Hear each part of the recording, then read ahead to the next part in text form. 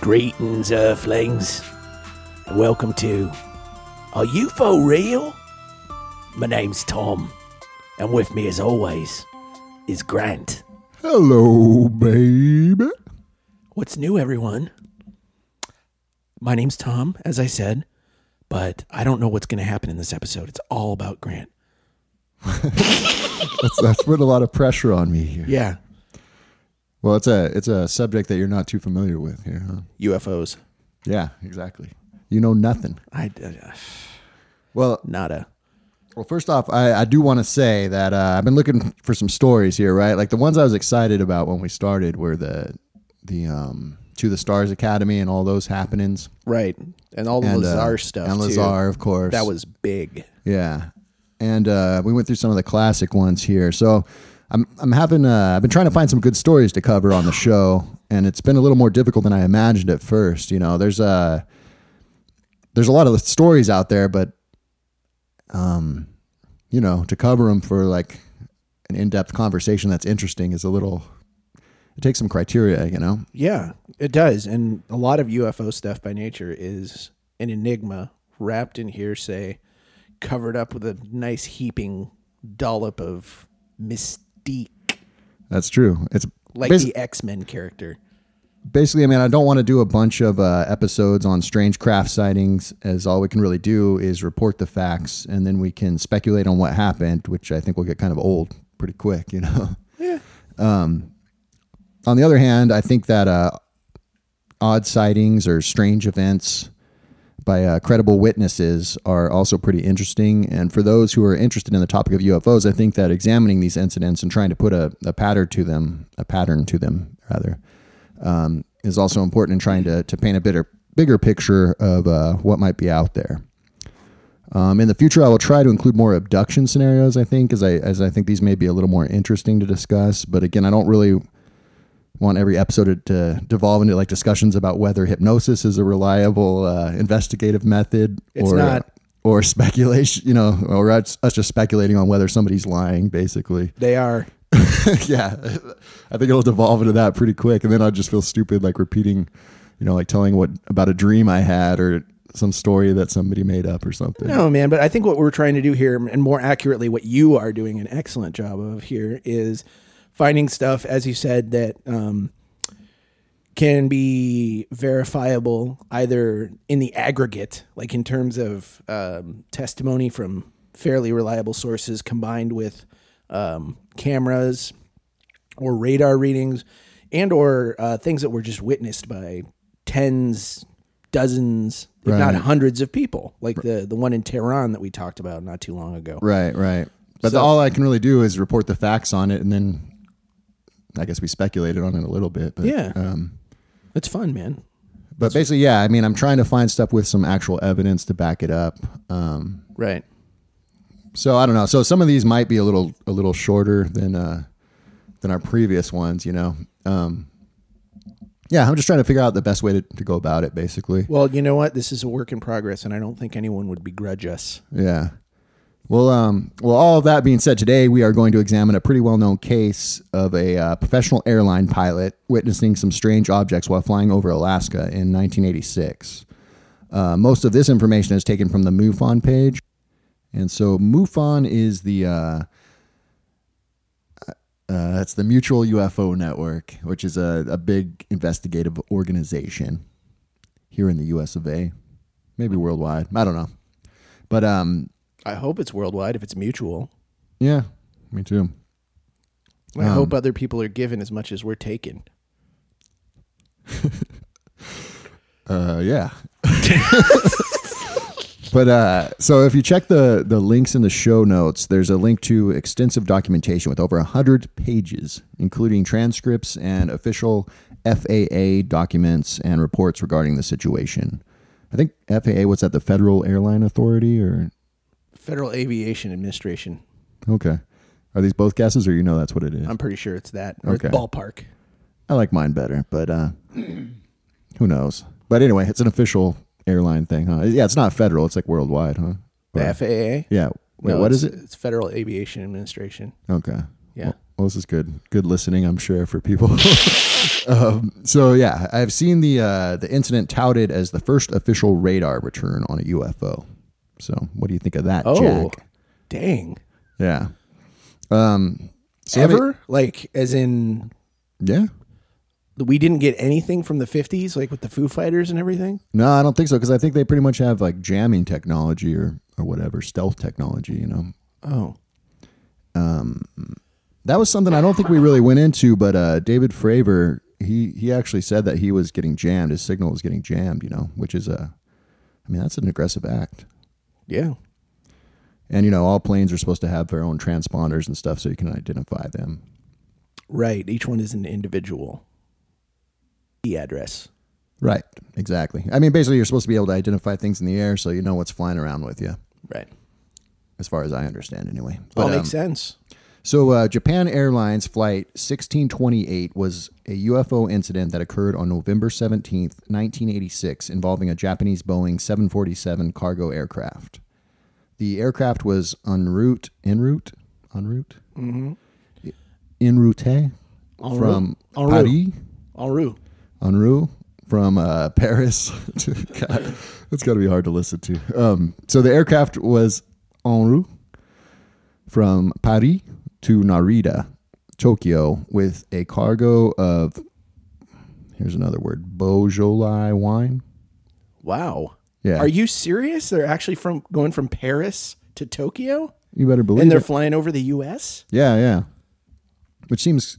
That does seem a bit odd. I wouldn't think that would be like the shortest route, but what do I know? Maybe they didn't want to fly over the Soviet Union or something. I don't know. Ooh, good call. But yeah, that's what they were doing. On the Reykjavik? Yeah, Iceland. Yeah, to Anchorage section of the flight at 5:11 p.m. over eastern Alaska, the crew first witnessed two unidentified objects to their left. These abruptly rose from below and closed in to escort their aircraft. Each had two rectangular arrays of what appeared to be glowing nozzles or thrusters, though their bodies remained obscured by darkness. When closest, the aircraft's cabin was lit up and the captain could feel their heat on his face. Oh my God. These two craft departed before a third, much larger disc-shaped object started trailing them, causing the pilots to request a change of course. Anchorage Air Traffic Control obliged and requested an oncoming United Airlines flight to confirm the unidentified traffic. But when it and a military craft sighted Japan Airlines, JAL, I'll say, 1628 at about 5:51 p.m., no other craft could be distinguished. The sighting of 50 minutes, ended in the vicinity of Mount McKinley. So that's the rough overview here, and then we'll get into the details here. Okay. So you said something about an escort. So the unidentified flying objects appeared to be escorting the JAL flight? Right. I think that is some odd phrasing there. Yeah. Again, I'm reading this off the MUFON page, you know. Okay. Yeah. Escorting implies like... But basically, yeah, they all of a sudden they were like right in front of them from what I understand. We'll get into this in more detail here. But yeah, they just were right in front of them basically and maintaining the same speed as an escort would. It's not like they were like, you guys okay? We're going to guide you in here. Like, bleep, glop, gloop, glop. Well, and I hope that, I'm glad that the Japan Airlines request to be rerouted was granted. So like, we got some UFOs up here. Can we get a different route? And they're like, nah, stick with it, buddy. Negative Japan, just keep your distance. So then as soon as JAL 1628 straightened out of its turn at 5:11 p.m., Captain Taruchi noticed two craft to his far left and some 2,000 feet below his altitude, which he assumed to be military aircraft. These were pacing his flight path and speed. At 5:18 or 5:19 p.m., the two objects abruptly veered to a position about 500 feet or 1,000 feet in front of the aircraft, assuming a stacked configuration. Stacked? Yeah, I'm not sure what that means. Okay, like up and down? I think they were, directly... Like a stack of flapjacks. Yeah, exactly. I would assume that means that one was above the other one, but I'm not too sure. Is that when the face melting happened? Yeah. Yeah, I mean, when it was right in front of them. So at first when they saw him, I know they were like 5 to 10 miles away, and they just saw some lights, so they assumed it was another craft. And then I think, from what I understand, they suddenly the craft were like right in front of them. So, or these lights were. But it goes on to say, what else I was going to say? Oh yeah, and then this is I think the captain goes, I'm gonna read the captain's firsthand account in a little bit, but I believe it's pretty dark. There's no sun up that far north at this time. So, but the moon was out and it was a clear night. So nice. Yeah. As soon as, so in doing so yeah, basically these craft, they're in front of the aircraft, assuming a stacked configuration. These things were stacked. So in doing so, they activated, quote, a kind of reversed thrust, and their lights became dazzlingly bright, end quote. To match the speed of the aircraft from their sideways approach, the objects displayed what Tarauchi described as a disregard for inertia. Jeez, they had a disregard for human and or alien life, too. Quote, the thing was flying as if there was no such thing as gravity. It sped up, then stopped, then flew at our speed in our direction, so that to us it appeared to be standing still. The next instant it changed course. In other words, the flying object had overcome gravity, end quote. You know what's interesting to me already at this point? It seems like there's a source of propulsion, because you mentioned nozzles or some kind of thing that caused the face melting, at least when we're up close or whatever. But in a lot of the UFO stuff we've examined so far, there is no visible source or auditory source of propulsion. Agreed. So this is pretty interesting, man. I'm digging it so far. And it also seems to match what we've heard about the flight patterns of other craft, obviously, with no regard for gravity or physics, the laws of physics. That we know about. Right. But then that is weird if they're using a commonplace propulsion system like thrust. Yeah. And it's also weird that it seems like they're obviously attempting to interact with this plane too. Right. A lot of the other UFO stuff that we've encountered or we've discussed seems like the UFO is either oblivious or indifferent to humans. Right. But this one obviously looks like, hey, we're going to go up to this flight and see what's going on. Agreed. So the quote-unquote reverse thrust caused a bright flare for 3 to 7 seconds, to the extent that Captain Terauchi could feel the warmth of their glows. Man. And air traffic control was notified at this point, about 5:19 p.m., who could not confirm any traffic in the indicated position. After 3 to 5 minutes, the object assumed a side-to-side configuration, which they maintained for another 10 minutes. They accompanied the aircraft with an undulating motion and some back-and-forth rotation of the jet nozzles, which seemed to be under automatic control, causing them to flare with brighter or duller luminosity. Now, I've seen a drawing or kind of a picture of what they look like, so it was... Well, maybe I should go into the explanation, but it was basically like two rectangles of equal size of like a patch of lights, kind of like stadium lights or something like that, Okay. And then like a dark section in the middle of it. Let me see if it describes it in a little more detail here. Here we go. Each object had a square shape consisting of two rectangular arrays of what appeared to be glowing nozzles or thrusters, separated by a dark central section. Captain Terauchi speculated in his drawings that the objects would appear cylindrical if viewed from another angle, and that the observed movement of the nozzles could be described to the cylinder's rotation. The objects left abruptly at about 5:23 p.m., moving to a point below the horizon to the east. Does that make any sense when I'm describing it? Yeah, it does. Yeah, so they just kind of moved away. Or, I mean, the motion, though, because I think that's a little confusing. I mean, how do you describe the motion of undulating lights, I mean, you could picture that in different ways. But, so it sounds like they might have been, like, kind of rotating or something. Or that's the impression that I'm getting from this.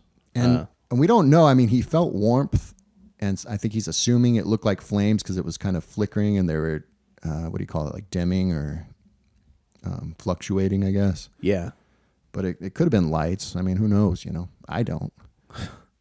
I don't either, man. Yeah, it's weird. It's an unusual case, right? Yeah, that's really freaky that they're playing almost playing chicken. I'm wondering if Or it cat and is mouse. like some kind of experimental craft, but it seems pretty useless for something the military is developing. Well, It seems like it would consume a lot of fuel too, and that maybe it's a rotating thing where they're pressurizing the jet exhaust or something that's spinning around, but that seems kind of crazy, and I don't know much about aviation anyway. so this was mid 80s. This was 86. Yeah, So exactly. I'm sure drones were in their infancy at best Right. at that time. I believe the stealth, from what I understand, that wasn't manufactured until maybe a year later or something like that. Yeah. From what I was reading. So I think maybe practical uses, if it was a drone or if these were drones, I mean, they could be used as, I guess, decoys, or, if you have a fighter jet and you want an escort, Right. if, you're in a dogfight with another high-speed aircraft, you could have a couple decoys that could either, But the speed and the way it was moving doesn't seem to match conventional aircraft. That's so true. I gotta keep that in mind too. That's true. But, Especially the fact that it just blasted away into the horizon. right. And it would make sense if you saw flickering lights like that and you're a jet pilot, then you would assume that it's jet propulsion or something. But Right. again, we don't know. No, we don't. We just have Mr. Tarauchi's word for it. Yeah. I have no idea how to pronounce his name here. It's Tera, Terauchi. So Tarauchi? Terauchi. Yeah, that's what I Okay. imagine. Okay, so where the first objects disappeared, Captain Terauchi now noticed a pale band of light that had mirrored their altitude, speed, and direction. Setting their onboard radar scope to a 25 nautical mile range, he confirmed an object in the expected 10 o'clock direction at about 7.5 nautical mile distance and informed ATC, air traffic controller, of its presence. Anchorage found nothing on their radar, but Elmendorf ROCC, directly in his flight path, reported a surge primary return after some minutes. So basically, that's a little confusing. It's Elmendorf Air Force Base is the Alaskan NORAD Regional Operations Control Center. So they did get a signal return after a little bit. And I heard some of the radio chatter on there, and I'm not sure. It gets confusing because there's a few different players in here, because there's the airport or the airfield, and then there's the military. Is it in English? Yeah. Oh, cool. What is NORAD? Do you know? I know it's like it's a defense. It's Right. a defense thing. Okay. Because that's who, if you remember, we're talking to Fravers, the guy that caught the Tic Tac on video. He assumed the person that he was talking to on the phone was from NORAD too. So they're kind of like I think they're basically part of the Department of Defense. yeah. He's mouthing that he doesn't really know. I have If you no can't idea, tell. people. Yeah, I wonder. Well, I don't want to have a whole show of us just looking stuff up here, but so as the city lights of Fairbanks begin to illuminate the object, Captain Terauchi believed to perceive the outline of a gigantic spaceship on his port side that was, quote, twice the size of an aircraft carrier, end quote. It was, however, outside First Officer Tamefuji's field of view. Terauchi immediately requested a change of course to avoid it. The object, however, followed him, quote, in formation, end quote, or in the same relative position throughout the 45-degree turn, a descent from 35,000 to 31,000 feet, and a 360-degree turn, which seems weird. He just turned around. A 360-degree turn? Yeah, that would be Okay. a complete circle, right? Yeah, maybe they meant 180. I don't know. Maybe. Twice the size of an aircraft carrier. That's what I want to talk about. Yeah, can you imagine how I can scary imagine that would be? that would be horrifying, man. That's and pretty amazing, pretty incredible. That's like one of the airships out of Final Fantasy. How do you, I mean, there must be techniques, but how would you be able to tell the size of something just floating in the air, Well, I'm not a pilot, obviously, but I think they probably are trained in True.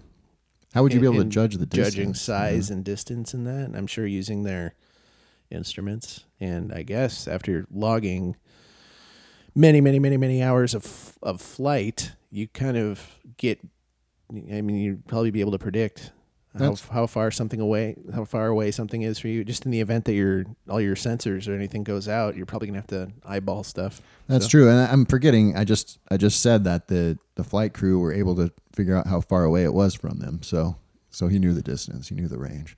Okay. Twice the size of an aircraft carrier. That is mind-boggling. It is, right? Yes. And I like how they describe it as a gigantic spaceship too. It's an understatement. Yeah. So anyway, the short-range radar at Fairbanks Airport, however, failed to register the object. Anchorage ATC offered military intervention, which was declined by the pilot due to his knowledge of the Mantell incident. The object was not noted by any of two planes which approached Japan Airlines 1628 to confirm its presence, by which time Japan Airlines 1628 had also lost sight of it. Japan Airlines 628 arrived safely in Anchorage at 1820. All of a sudden they switched to military time, but so I think that's 6:20 p.m. Right. Okay. About an hour later. Yes. And I'm sure they were shaking in their boots.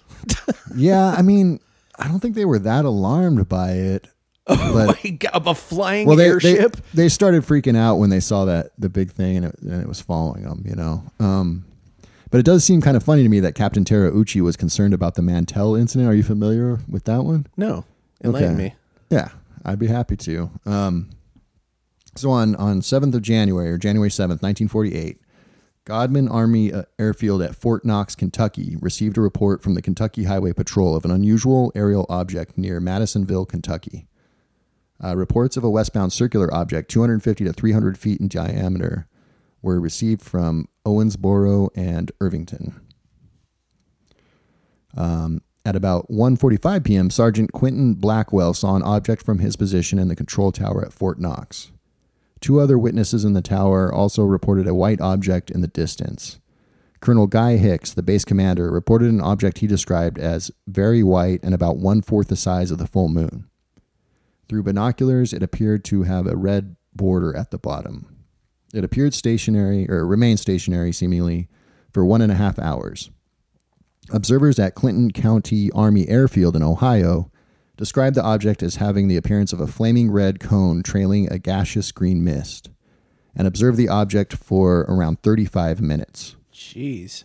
Another observer at Lockbourne Army Airfield in Ohio noted, quote, just before leaving, it came to very near the ground, staying down for about 10 seconds, then climbed at a very fast rate back to its original altitude, 10,000 feet, leveling off and disappearing into the overcast, heading 120 degrees. Its speed was greater than 500 miles per hour in level flight. Wow. And so this was 48, you said? 1948? Yeah, this is an old one. It's just, I think it's one of the ones that kind of prompted the government to do Project Blue Book. Yeah. Which was most people know, but that was the federal government investigation of UFOs. Right. And Roswell happened in 47. So this was... But this is one of the big ones, and we'll see why, because someone actually lost their life pursuing it here. So spoiler alert. Wow. So 4 F-51D Mustangs of Sea Flight, 165th Fighter Squadron, Kentucky Air National Guard, one piloted by Mantell, were already in the air and told to approach the object. Blackwell was in radio communication with the pilots throughout the event. One pilot's Mustang was low on fuel, and he quickly returned to base. Ruppelt notes that there was some disagreement among the air traffic controllers as to Mantell's words as he communicated with the tower. Some sources reported that Mantell had described an object, quote, which looks metallic and of tremendous size, end quote. But according to Ruppelt, others disputed whether or not Mantell actually said this. So that's up in the air there. The other two pilots accompanied Mantell in steep pursuit of the object. They later reported they saw an object, but described it as so small and indistinct that they could not identify it. Mantell ignored suggestions that the pilot should level their altitude and try to more clearly see the object. Only one of Mantell's wingmen, Lieutenant Albert Clemente, had an oxygen mask, and his oxygen was in low supply. Clements and the third pilot, Lieutenant Hammond, called off their pursuit at 22,500 feet. Mantell continued to climb, however. According to the Air Force, once Mantell passed 25,000 feet, he blacked out from the lack of oxygen, and his plane began spiraling back towards the ground. A witness later reported Mantell's Mustang in a circling descent. His plane crashed on a farm south of Franklin, Kentucky, on the Kentucky-Tennessee state line. Jeez. Yeah, he did not survive. So I don't know. It seems like a strange thing to.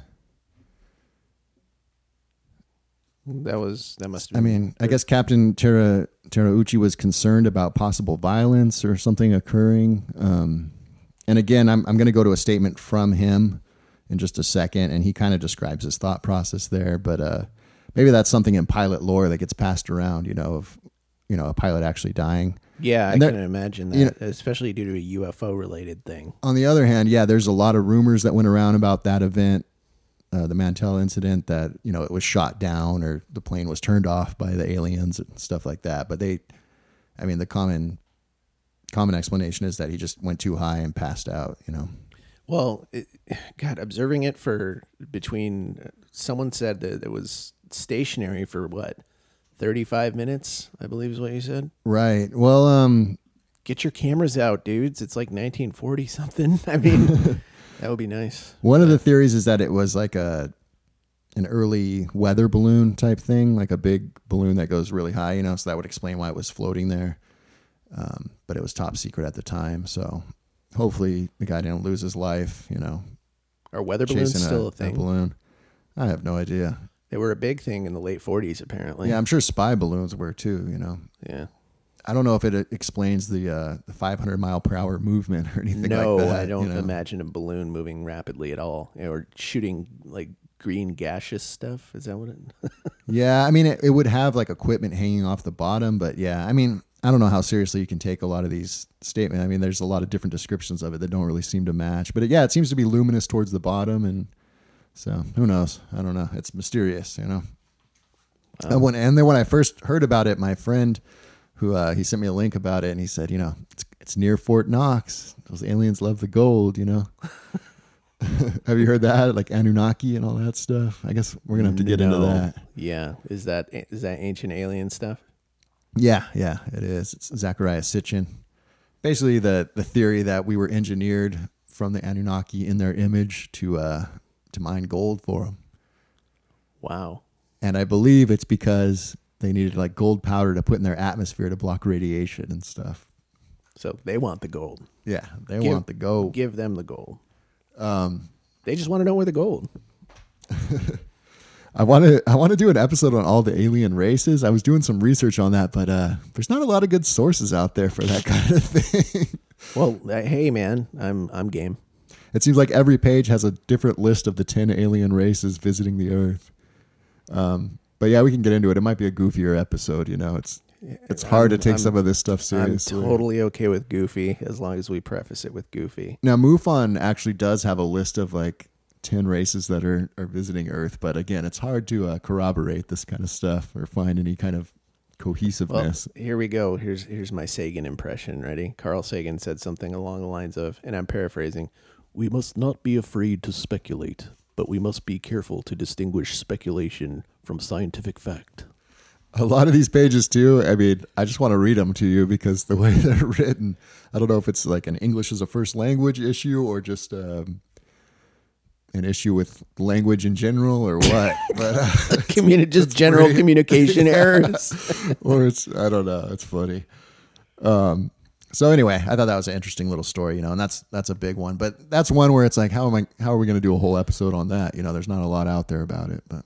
Okay. So this story from 1940 something was in the mind of the pilot, and that's why he He gives that as the reason why he didn't want any military to come near and identify and check out the object, escort him back. Okay. Which seems odd to me because I would think that you would want that, but maybe he didn't want to provoke anything or. That's true. If you see something twice the size of an aircraft carrier in the air, it's obviously technologically superior to us, and you're going to have an Independence Day type scenario. Right. He probably hadn't seen Independence Day yet since it hadn't been released or maybe even conceived. You never know. Yeah. But You don't know what kind of connections this guy has. That's true. Terauchi might have been all about the ID4. He probably had the spec script there. He's Yeah. keeping his eye on a young Will Smith. But Welcome to ARF. so yeah, I mean, obviously, I'd be creeped out by a huge flying saucer sitting in the darkness, seeming to follow me, and I would probably want other observers too. You know, I mean, I guess if you're looking at it, you don't really care about proving it to other people that much, but Yeah.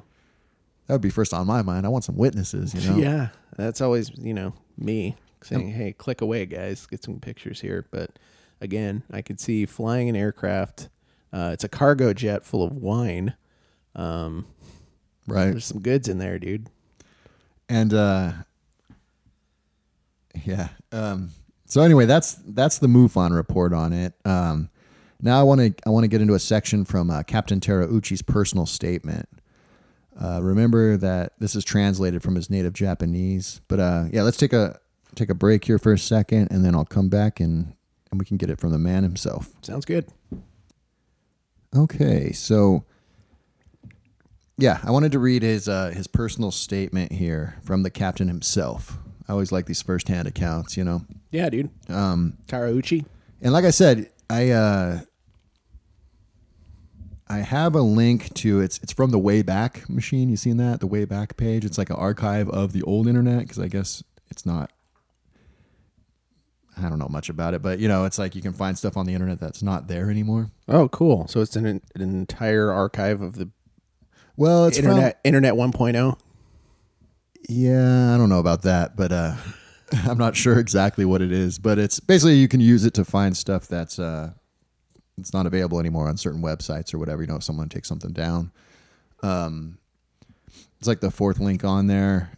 It's basically the UFO documents. But what's interesting is the FAA, they released all of the documents for it. You could buy it from them, and I heard it speculated it's because of all the UFO researchers that were reaching out for information on it, and they sold this package for like $200. And I was looking at it because when you look at it, it has all like the order form and everything on there and the advertisements for it, or not advertisements, but it's not like they were putting ads in magazines or anything. But I don't know, it's just kind of weird, it's interesting. And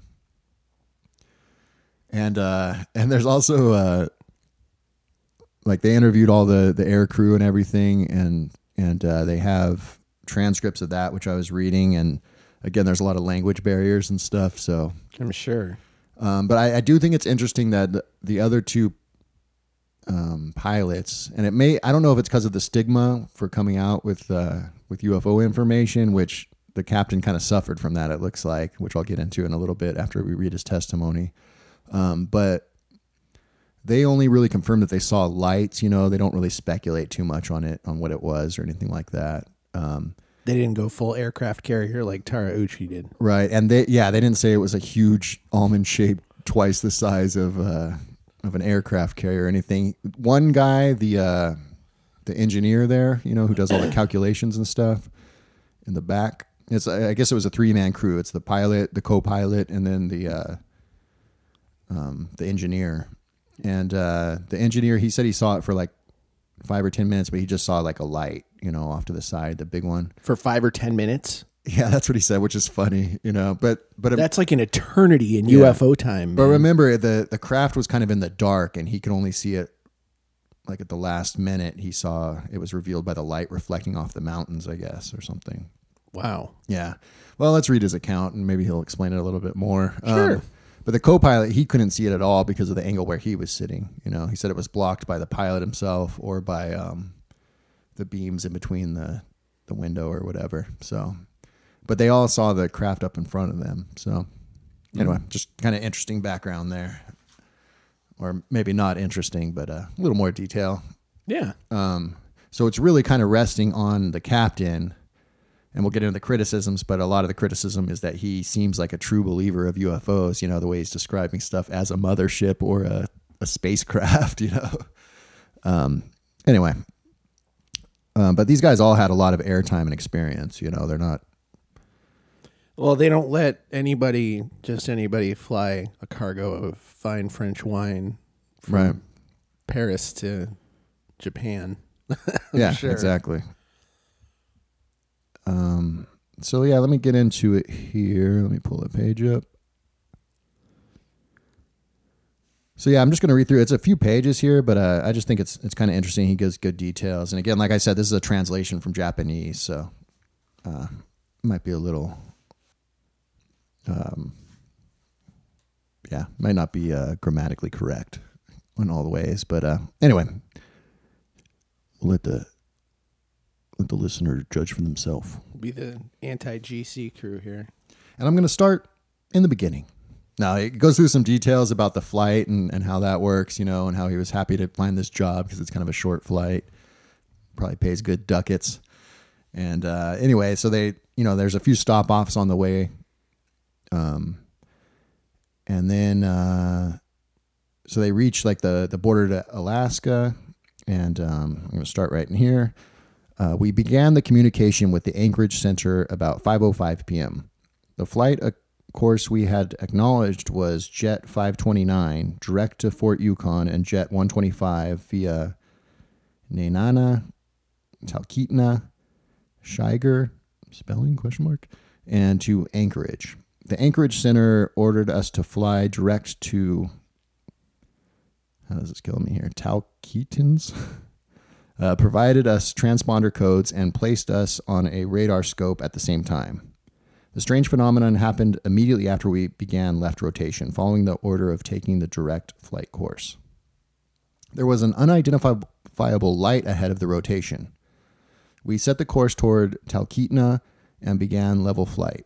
Then we saw lights that looked like aircraft lights, 30 degrees left front, 2,000 feet below us, moving exactly in the same direction with the same speed as we were. We were at the altitude of 35,000 feet. Flying speed was 900 km per hour to 910 km per hour. We ignored the lights, thinking probably they were special missioned aircrafts or two fighters because we did not notice the lights while communication with the Anchorage Center or on prior visual inspection. However, the position of the lights had not changed even after a few minutes, and that called our attention. The first officer, Tometo, called the Anchorage Center and asked to report to us if there were any aircraft other than ours in the area. The Anchorage Center told us that there were no other aircraft in the north area. We immediately reported back that we were seeing aircraft lights. They again reported that there were no military aircraft, and the ground radar did not show any aircraft but us. They also asked us several times if there were clouds near our altitude. We saw thin and spotty clouds near the mountains below us, no clouds in mid to upper air, and the air current was steady and conditions were quite pleasant. Perhaps the controllers were concerned that an increased use of improved laser beams using clouds was creating moving images.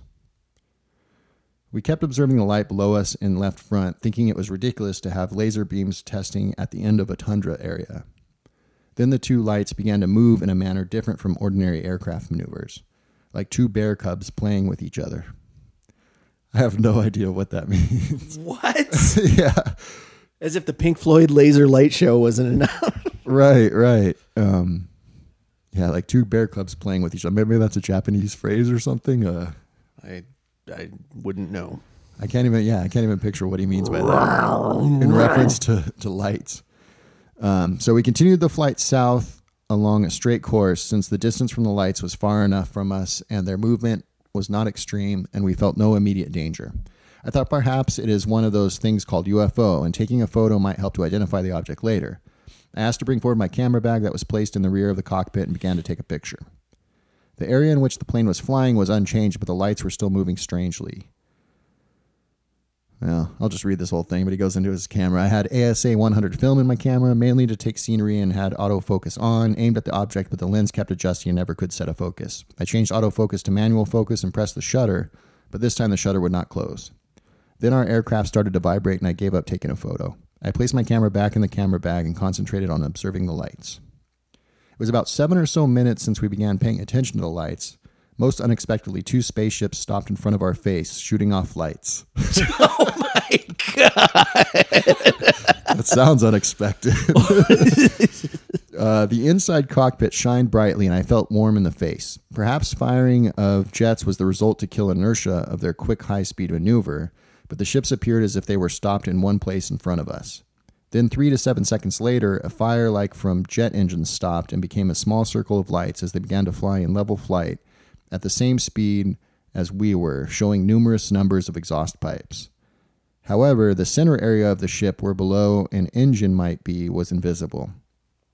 The middle of the body of the ship sparked an occasionally stream of light, like a charcoal fire, from right to left and from left to right. Its shape was a square flying 500 feet to 1,000 feet in front of us, very slightly higher in altitude than us. Its size was about the same size as the body of a DC-8 jet with numerous exhaust pipes.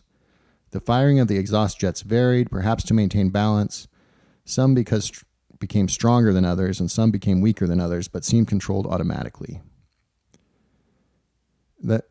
That's an odd description there. I don't know how much he's speculating on the exhaust. You know what I mean? Like, I don't know how much detail he actually saw. That left to right motion of the lights, I read, I think it was a comment that someone speculating it was like a refueling thing, like someone had mistaken them for a stealth bomber or something and went to refuel it. Like a prototype stealth bomber. And those like the midair refueling things? Yeah. Like they drop the nozzle down, and he said like those lights go left to right. 1, 2, 3, 4, 5, 5, 4, 3, 2, 1. So maybe that would explain why it was just hovering there in front of him. But like, here's some fuel, man. yeah, I don't know how warm that would be. I would explain some nozzles and stuff, I guess. But I don't know. I didn't really follow up on that too much. But I guess it's worth speculating about. I don't know. Yeah. It seems like a big mistake to mistake a jetliner for a stealth bomber. Yeah, exactly. Yeah, a cargo plane. So we did not feel threatened or in danger because the spaceship moved so suddenly. We probably would have felt more in danger and would have been prepared to escape if the spaceships were shaking unsteadily or were unable to stop themselves. It is impossible for any man-made machine to make a sudden appearance in front of a jumbo jet that is flying 910 kilometers per hour and to move along in a formation paralleling our aircraft. Well, look, man, you mentioned earlier that people have taken issue with his use of the phrase spaceship, and right. It might be a translation issue or whatever, but dude, if I was a pilot and I was flying something that I was used to flying and I see something like that, I'm probably going to call it a spaceship too. Yeah. I'm not faulting the man for calling it. I guess most pilots would say craft or something like that, not just spaceship. Well, if he, I don't know, man, if he saw something that out of the ordinary, right? Hey. Well, so yeah, we did not report this action to the Anchorage Center. Honestly, we were simply breathtaking. The VHF communication, both in transmitting and receiving, were extremely difficult for 10 or 15 minutes while the little ships came close to us and often interfered with communication from the Anchorage Center. However, communication conditions became just as good as soon as the ships left us.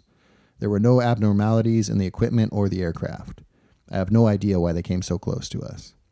And that, again, I don't know why that wasn't in the report, but yeah, that totally matches with what we've heard about other UFOs, Well, at least the Tehran one. Yeah. Maybe they're jamming him. Not if we jam it. Then again, there was a pale white flat light on the direction. Well, I read that. That was bad intonation, but then again, anyway, you get the point. Then again, there was a pale white flat light on the direction where the ships flew away, moving in a line along with us, in the same direction and same speed and in the same altitude as we were. Again, we began communicating with the Anchorage Center. We said that we could see a light in the 10 o'clock position at the same altitude and wondered if they could see anything in their radar. The Anchorage Center replied that they see nothing in their radar. I thought it would be impossible to find anything on an aircraft radar if a large ground radar did not show anything, but I judged the distance of the object visually, and it was not very far. I set the digital weather radar distance in 20 miles, radar angle to horizon. There it was, on the screen. A large green and round object had appeared in 7 or 8 miles away, where the direction of the object was. We reported to the Anchorage Center that our aircraft radar caught the object within 7 or 8 miles in 10 o'clock position. We asked if they could catch it on the ground radar, but did not seem they could at all. Normally it appears in red when an aircraft radar catches another aircraft. I wonder if the metal used in the spaceship is different from ours. While we were communicating with the Anchorage Center, the two pale white lights gradually moved to the left side and to left diagonally back 30 degrees as if they understood our conversation, and then when they were beside our aircraft, they totally disappeared from our radar. I don't know why it's as if they could understand their conversation, but when they were in front of us, the ships were positioned slightly higher in altitude than we were, but now they placed themselves slightly below the horizon where it was most difficult for us to see. The distance between us was still about 7 miles to 8 miles visually. When we started to see Fort Yukon diagonally below us at the right, the sun was setting down in the southwest, painting the sky in a slightly red stripe, approximately 2 or 3 millimeters, and gave a bit of light, but the east side was still pitch dark. Far in front of us, there were lights increasing from the U.S. military Eielson Air Force Base and Fairbanks. The lights were still following us at exactly the same distance. However, it was too dark to identify by only the lights whether or not they were the same 2 spaceships that appeared in front of us a few minutes ago. It seemed that we were flying in the lighter side and gave them the advantage of being on the dark side. We had no fears so far, but began to worry since we had no idea for their purpose. When the lights from the Eielson Air Force Base and Fairbanks became clear and bright, 2 very bright lights appeared suddenly from the north from a belt of lights, perhaps 4 or 5 mountains away. The extremely bright lights reflected on snow on the side of the mountains and seemed even brighter. We wondered if this part's funny. We wondered if they were searching something on the ground surface or to attract ? Lead something. The flight above Alaska territory is generally in the daytime, and it is confusing to identify the kind of lights. It cannot be a base for the spaceship. Is it a movie? There was something. Oh yes, it is the Alaska pipeline. The lights must be a pump station for the pipeline. I got it. Just a little. There's some translation stuff. Yeah. Most def. Maybe I wonder if he was talking to someone and this got transcribed, but it says it's written by Kanju Terauchi, translated by Sayoko Himoto. Anyway, so we arrived at the sky above the Eielson Air Force Base and Fairbanks. It was a clear night. The lights were extremely bright to eyes that were used to the dark. How bright it was. We were just above the bright city lights, and we checked the pale white light behind us. Alas, there was a silhouette of a gigantic spaceship. We must run away quickly. Alas, indeed. Quote, Anchorage Center, this is JL 1628, requesting a change of course to right 45 degrees. End quote. It felt like there was a long time before we received permission. When we checked our rear, there was still the ship following us. Quote, this is JL 1628, again requesting for change the course 45 degrees to the right. End quote. We had to get away from that object. Well, JL 1628, this is Anchorage Center. We advise you continue and take 360-degree turn. JL 1628, thank you. We will continue 360-degree turn. Some pilot chatter there. Yeah. It was too slow to circle in the autopilot mode. Therefore, we switched to the manual mode and set to turn right on a 30 degrees bank. We looked to our right forward, but did not see any light. We were relieved, thinking the object may have left us and returned to the level flight, but when we checked to our rear, the object was still there in exactly the same place. Anchorage Center, this is JL 1628. The object follows us in formation. We request a change in altitude, 3,100 feet. Yes, 3,100 feet. This is Anchorage Center, JL 1628. Ascend to 3,100 feet. 3,100 feet. The consumption of fuel during this flight was almost as expected, but there was only 3,800 pounds left, and as such was not enough for extra flying for running around. We have got to arrive at Anchorage. Anchorage Center, this is JL 1628. We request permission for the direct flight to Talkeetna. JL 1628, this is Anchorage Center. We authorize a direct flight to Talkeetna. That's probably not what they said. Talkeetna. We checked behind us again. The ship was in formation and ascending with us.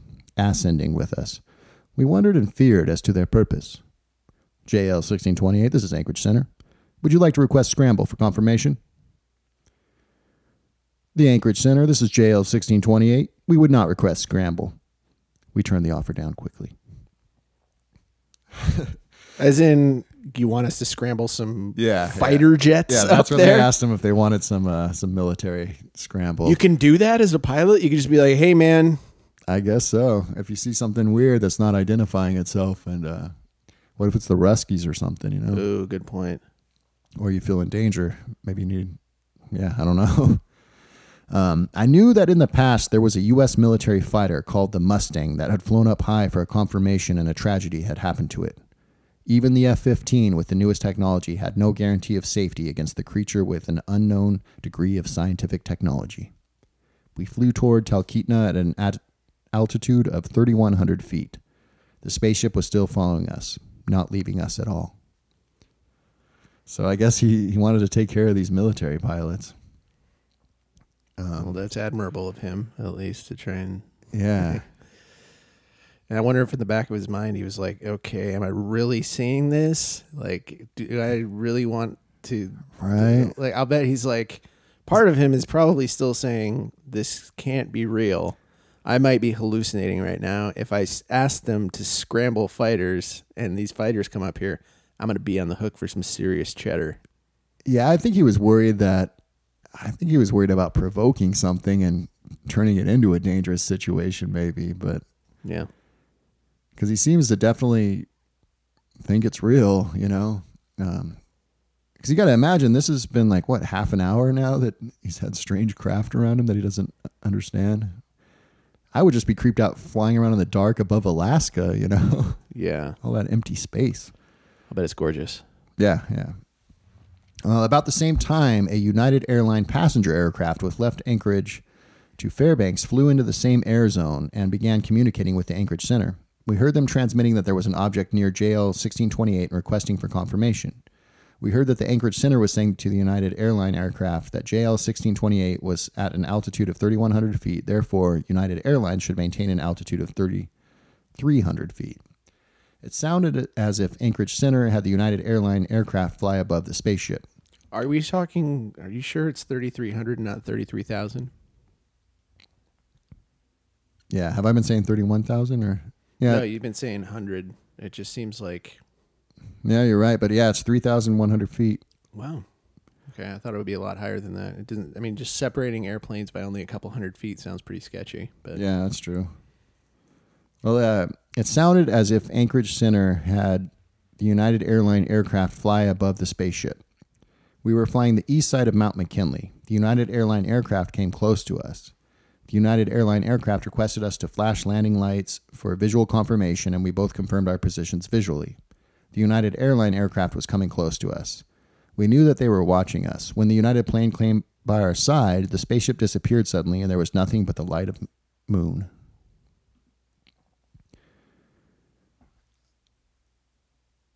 The strange encounter ended at 75 miles north of Talkeetna, 150 miles away from Anchorage. It comprised approximately 50 minutes of flight time. So, yeah, I don't know. I like all that pilot talk and stuff. Obviously he's paying attention to what's going on. Mm-hmm. He's a good observer and good at reporting stuff. Does this sound fishy? Do you think there's any chance he just made it up? I mean, it is convenient, but who knows? I mean, this stuff's always strange, and these crafts seem to be able to just take off at will, you know, and vanish. So I don't know.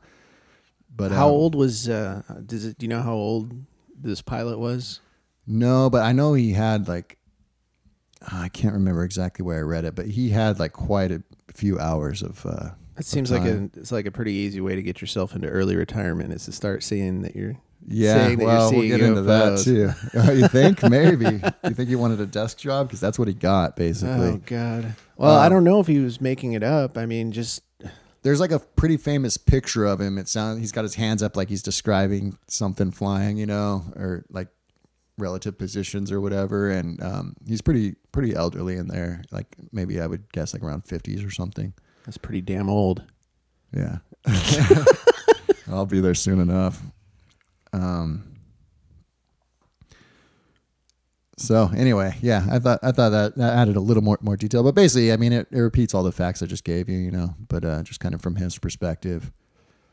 I love that, two baby bears playing or something. That's a great way to describe lights. Things are just moving back and forth, or what? I guess maybe unpredictable. Yeah, unpredictably, but I don't know. I mean, if he's not making it up, I'm sure a lot of people have said he was seeing the moon, or he was seeing reflections, that kind of stuff. Yeah, let's get into it here, because Philip Klass, he pops his head up again. It's funny. That's another thing that's in all those documents, is there's correspondence between Philip Klass and other ufologists, and not kind words going back and forth, Really? I don't think a lot of people in the community really liked Philip Klass or took him very seriously. This is a very fractured community we're a part of, man.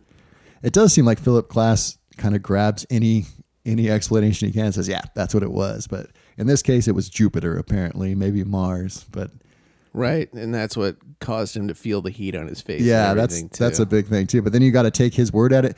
What's funny is I didn't see in the transcript, it wasn't asked in the interview or anything of the other crewmen, like if they felt the heat or anything like that. So, And then if you're close behind another craft, do you feel the heat from their thrusters? I would doubt it, but I don't know. Well, depending on how close you were, I guess. Yeah. Well, anyway, so here's the aftermath. This is again from the MUFON report. Captain Terauchi cited in the official Federal Aviation Administration, there you go, that's what the FAA is, report that the object was a UFO. In December 1986, Terauchi gave an interview to two Kyoto, with a D, not a T, Kyoto news journalists. JAL soon grounded him for talking to the press and moved him to a desk job. He was only reinstated as a pilot years afterwards and retired eventually in North Kanto, Japan. Kyoto News contacted Paul Stiucke.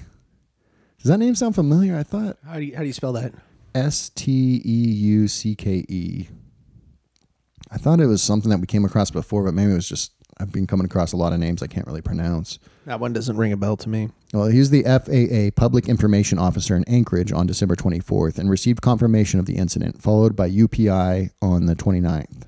The FAA's Alaskan region consulted John Callahan, the FAA Division Chief of the Accidents and Investigations Branch, as they wanted to know what to tell the media about the UFO.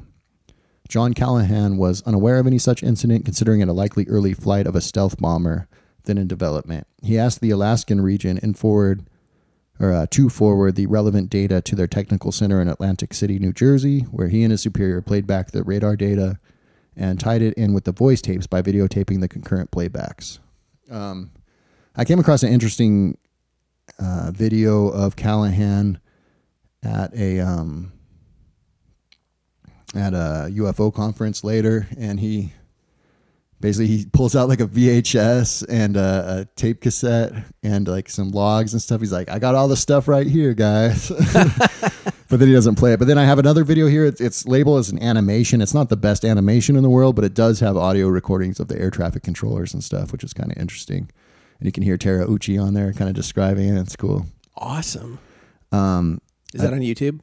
Yeah, exactly. And Sweet. The links in the show notes for sure. A day later at FAA headquarters, they briefed Vice Admiral Donald D. Engen, who watched the whole video of over half an hour and asked them not to talk to anybody until they were given the okay, and to prepare an encompassing presentation of the data for a group of government officials the next day. The meeting was attended by representatives of the FBI, CIA, and President Reagan's scientific study team, among others. Upon completion of the presentation, all present were told that the incident was secret and that their meeting never took place. According to Callahan, the officials considered the data to represent the first instance of recorded radar data on a UFO, and they took possession of all of the presented data. John Callahan, however, managed to retain the original video, the pilot's report, and the FAA's first report in his office. The forgotten target printouts of the computer data were also rediscovered, from which all targets can be reproduced that were in the sky at the time. Rad. Yeah. He seems like a character too. But then I'm wondering, when he's saying this stuff, like, is he pitching it because now he's going to UFO conferences and stuff? But then what would you do if you're a true believer? You want to bring it out to people too. So yeah, you got to spread the word, man. Right. After Doty, though, I have a hard time trusting anybody. So after a 3-month investigation, the FAA formally released the results at a press conference held on March 5th, 1987.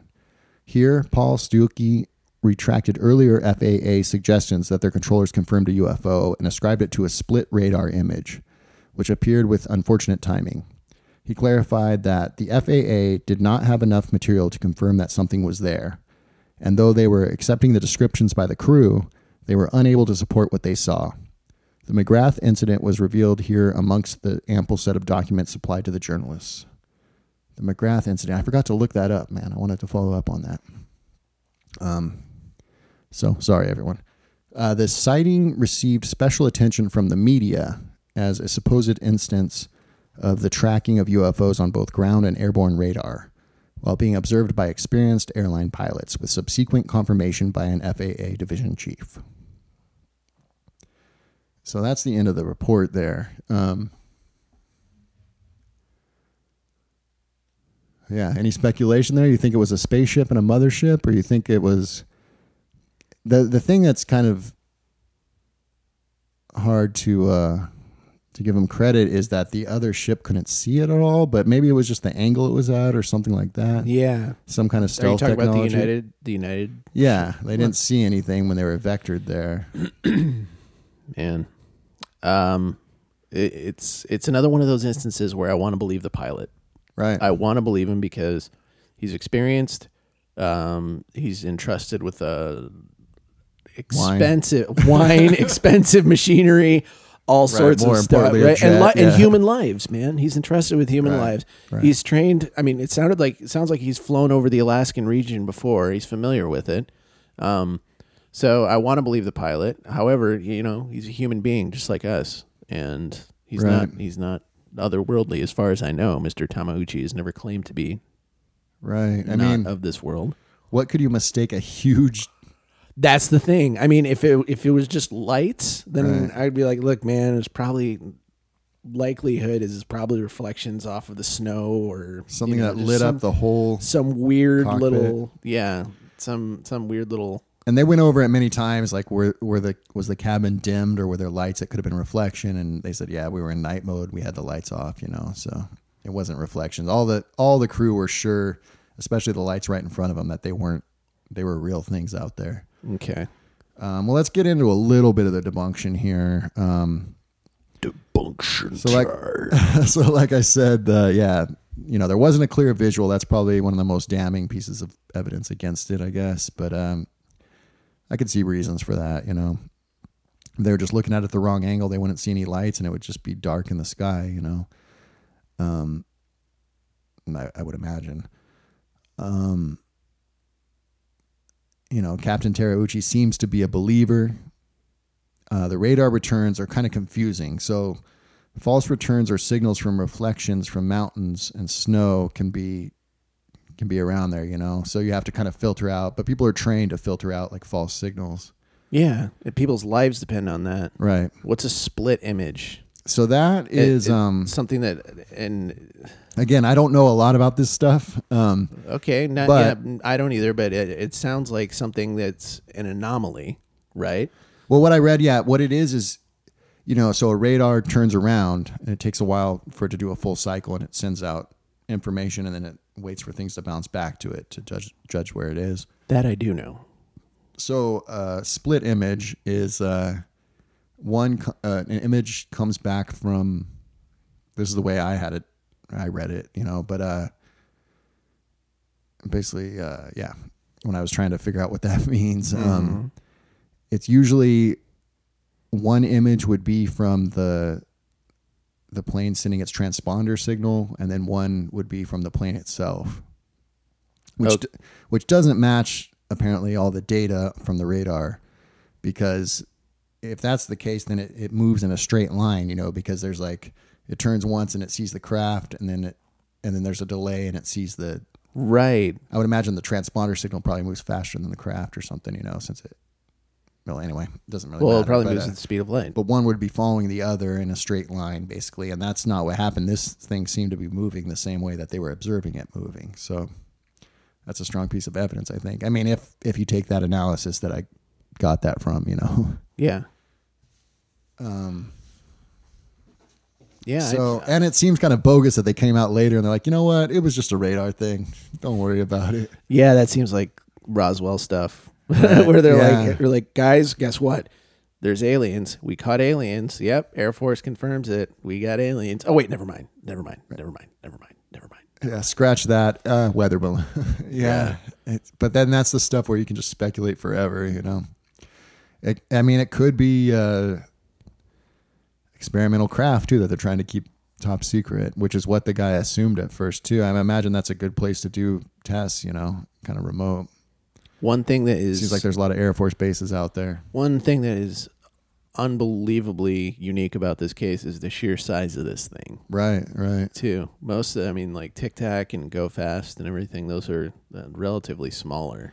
Well, I've heard some stories. Again, I want to kind of find them. I've heard them mostly on like podcasts and stuff, but of some huge craft that just seem really cool. But it's hard for me to find like I don't know what the title of it is, so it's hard to look up and find those specific instances. What would be? The whole point of having a gigantic craft is to house either people or, as far as we know, creatures or cargo, other vehicles. Yeah, exactly. So if this thing is twice the size of a man-made aircraft carrier, and I'm assuming that this actually happened, right? God, maybe these were aliens scouting out our planet or something. It's like Battlestar Galactica. Yeah, the Cylons going into or the BSG of the Galactica herself, right? Or Star Destroyer or whatever. Yeah. Yeah, it's crazy, man. I can't imagine seeing something like that. That would be, mind blowing. Yeah. It's like one of those things where if you see something like that, it would fundamentally change you as a human. Right. Like it would change your outlook. And I've heard all sorts of like, I can't even remember what documentary it was called, but I remember watching a documentary about how supposedly the Native Americans were unable to see these ships as they approached from the Atlantic Ocean. That seems so weird. Which is ridiculous. I don't believe that for a second. Right. That you wouldn't be able to visually perceive something just because you hadn't encountered it before, or that your mind can't conceive of it. Right. Anyway, I can't remember what that documentary was called. But where did that come about? You heard about that too? Yeah, I've heard that because that's just ridiculous. I was like, I can't even picture. Sense. Yeah, exactly. So that would be really neat if Mr. Is it Tamauchi? I want to say his name right. Terauchi. Terauchi had some kind of encounter with an alien vessel that's scoping us out, either for destruction or assimilation or something. I don't know. All these, like you said, they just seem to be either oblivious or maybe they're just keeping an eye on things, you know? Yeah, but this looks, if something that big can only have some kind of, I think, implications, unless the aliens flying the craft are giants. Yeah. So maybe they're just really, maybe they're megafauna. This is like a chimpanzee trying to get into a human's mindset, you know? Meaning, how can we speculate about what an advanced race is motivated by or why they would make anything, We must not be afraid to speculate. Depending on the account you read, it seems like the ground crew was receiving direct confirmation of what the air crew were seeing. And without getting too technical from so I'm led to believe that a split radar image is usually a case of two images coming back, one being the transponder signal and one being the actual return from the physical craft. And this doesn't account for the radar returns placing the other aircraft at different locations around the Japanese flight, or Japan Airlines. Skeptics, in particular Philip Klass, seem to write this off once again as mistaken sightings of the planet Jupiter, possibly Mars, although the air crew makes it clear that visibility was clear and they don't think it possible that they were mistaking astronomical objects for the craft, and doesn't explain the heat that the captain felt, most importantly. Or the sheer size. Right.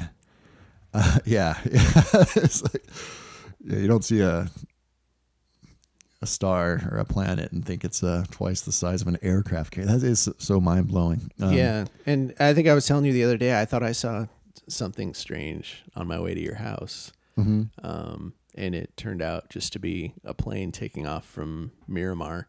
But it had the sunlight underneath it, and it made it look really eerie and UFO-y. And I was like, oh my God, for like half a second, I thought I was actually witnessing a UFO. So I can't imagine what was going through this guy's mind when he's observing this thing, the lights, all that stuff for minutes. Several minutes at it, Yeah, I think when you see something, you got to judge it by the movement, really, because there's so much stuff in the sky anyway that I'm not going to be able to identify, Yeah. But if you see it darting around or instantly moving from one spot to another, or just hovering in place for a long time, that's kind of special. Yeah. Well, now we got drones and everything too. What do you think this could have been like a huge balloon kind of experiment or something by the military? But the thing is, I think usually they would say, yeah, we, don't worry about it. We got something in the sky. But if it's top secret, then maybe they don't want to be just announcing it to Japanese airlines. I don't know military policy on that, but I think it would behoove them to say, like, look, we got... Or they'd make sure there's no air traffic. That's the thing. You route everything. If you're going to have like a secret weather balloon trial or something, you're going to let Anchorage know. You're going to let every other base know, like, look, don't have anything flying around here. I mean, I think it is kind of telling that they wrote it off as military craft or something. So, I mean, it sounds like there's some activity around here. I don't know. I could lean toward it being the stealth, but again, unless it's just his imagination seeing something that's twice as big as as an aircraft carrier. Yeah. Maybe it was closer to him. I don't know. A stealth's not going to have lights on it or anything either. It's not. Yeah, it's strange, man. So yeah. And like I said, I didn't find a case where it didn't, the interviewer wasn't really asking the other crew if they felt the heat. He wasn't asking about that. So maybe Teraguchi hadn't even, or Terauchi, I should say, hadn't even reported that yet or something. That's another thing. His class says that he kind of, or some skeptics, I don't know if it was class skeptics. I don't know if it was class particular, but they kind of, I don't know, they always attack the reporter though, but they say Terauchi kept like expanding on his story and making it more and more outrageous and stuff. But, I'm not sure that's true, honestly. You can go through the transcripts yourself, but I don't know. Let's see. So then class later amended his analysis to hypothesize that the crew were seeing floating ice crystals reflecting moonlight. But again, I don't think this really holds up to the description of what they actually saw, Ice crystals? Yeah, like as in the sky? I mean, to be specific, yeah, he's saying like free floating ice crystals, which I mean, that could be a thing. Well, when you're up thousands of feet in the air, sure, the air is cold up there. Up above the clouds, particularly, because he says that they saw the objects up above the clouds. I don't know if there's any like headlights coming off of the 747 itself, so maybe they would be reflecting in like a square pattern. But what seems strange to me, but it explains the undulating effect if there's just ice crystals. But the way he drew it is like rows of lights, so I don't. I'm going with Terauchi on this one. Me over too. I'm going with speculation. Yeah, I'm going with the Uchmeister, the Ucharama. And again, I don't think ice crystals are going to give off heat that's going to light up the cockpit and heat your face. Yeah. So, that's about it. I think we got a winner here, man. We can speculate. Yeah. I'm going with the Uch man. Yeah. And I'm saying, look, he saw a massive craft. The craft hit the cloaking mechanism, and then, we're being assimilated right now as we speak. Yeah, or observed at least, Yeah. I still love the theory, just like we started doing nukes and they're like, all right, we got to make sure these guys don't mess up their planet. Or so they're benevolent? No, they just don't want to, they don't care about us one way or another. Or I guess, maybe, there's like like we said, the prime directive. Yeah, the prime directive, but they care more about our resources on Earth. Right. Like, I'm sure it's, if you get into I can't even think of the terms or whatever, but that the Drake equation. Yeah. One of the first factors is you make it past your technological phase without destroying yourself. So it would make sense if these civilizations have been through that or observed other civilizations, that they would be like, okay, well, this is they're in their terrible twos right now. We got to make sure they don't stick their tongue in a light socket, you know. And maybe they don't even care about the primate species. Like, oh, another species will come around, but we want to make sure this planet is at least viable, or you know what I mean, for the next several million years. Yeah, we don't want to wipe out all life on this planet or whatever. Yeah, which isn't even really a thing. But yeah, who knows what, you know, some kind of intent like that, or maybe we need to keep it where we can have liquid water on here because that's kind of a valuable thing and planet-wise or whatever. We're in the Goldilocks zone, man. I've also heard the theory that lives are their own sentient beings or whatever, so they're kind of caretaking that, but that's a little out there maybe. That what is their own sentient? Planets. Oh. And the Earth is it is a rare gem in this big empty universe, you know. Gaia. Yeah. But like I said, I think it would be more like a Goldilocks thing. I mean, you know, I don't know how many there are out there, but if there's life that's similar to ours, then they're gonna value that water. And I think, as Sagan said, man, I think carbon-based life forms are pretty. That's not a bad thing to speculate about. Just because I guess carbon will bond with almost anything, and I guess he also mentioned something about silicone-based life forms or the potential for that. But carbon is much more abundant in the universe itself. Exactly. It's simpler, right? Exactly. And, yeah, it's just basic biochemistry. Like it's going to be carbon-based, right? Yeah. And you're going to need water to do that. And sheer numbers, just in terms of planets and solar systems and galaxies, there's got to be more. There's got to be more Goldilocks planets like ours. Oh, yeah, definitely. I think they found some, or they speculate that they found some already. Yeah. One around a binary star, which is cool. Yeah. Well, anyway, I could keep talking about this forever, but I guess we'll wrap it up here. But thanks for listening, guys. Love you lots. Take care. Mwah.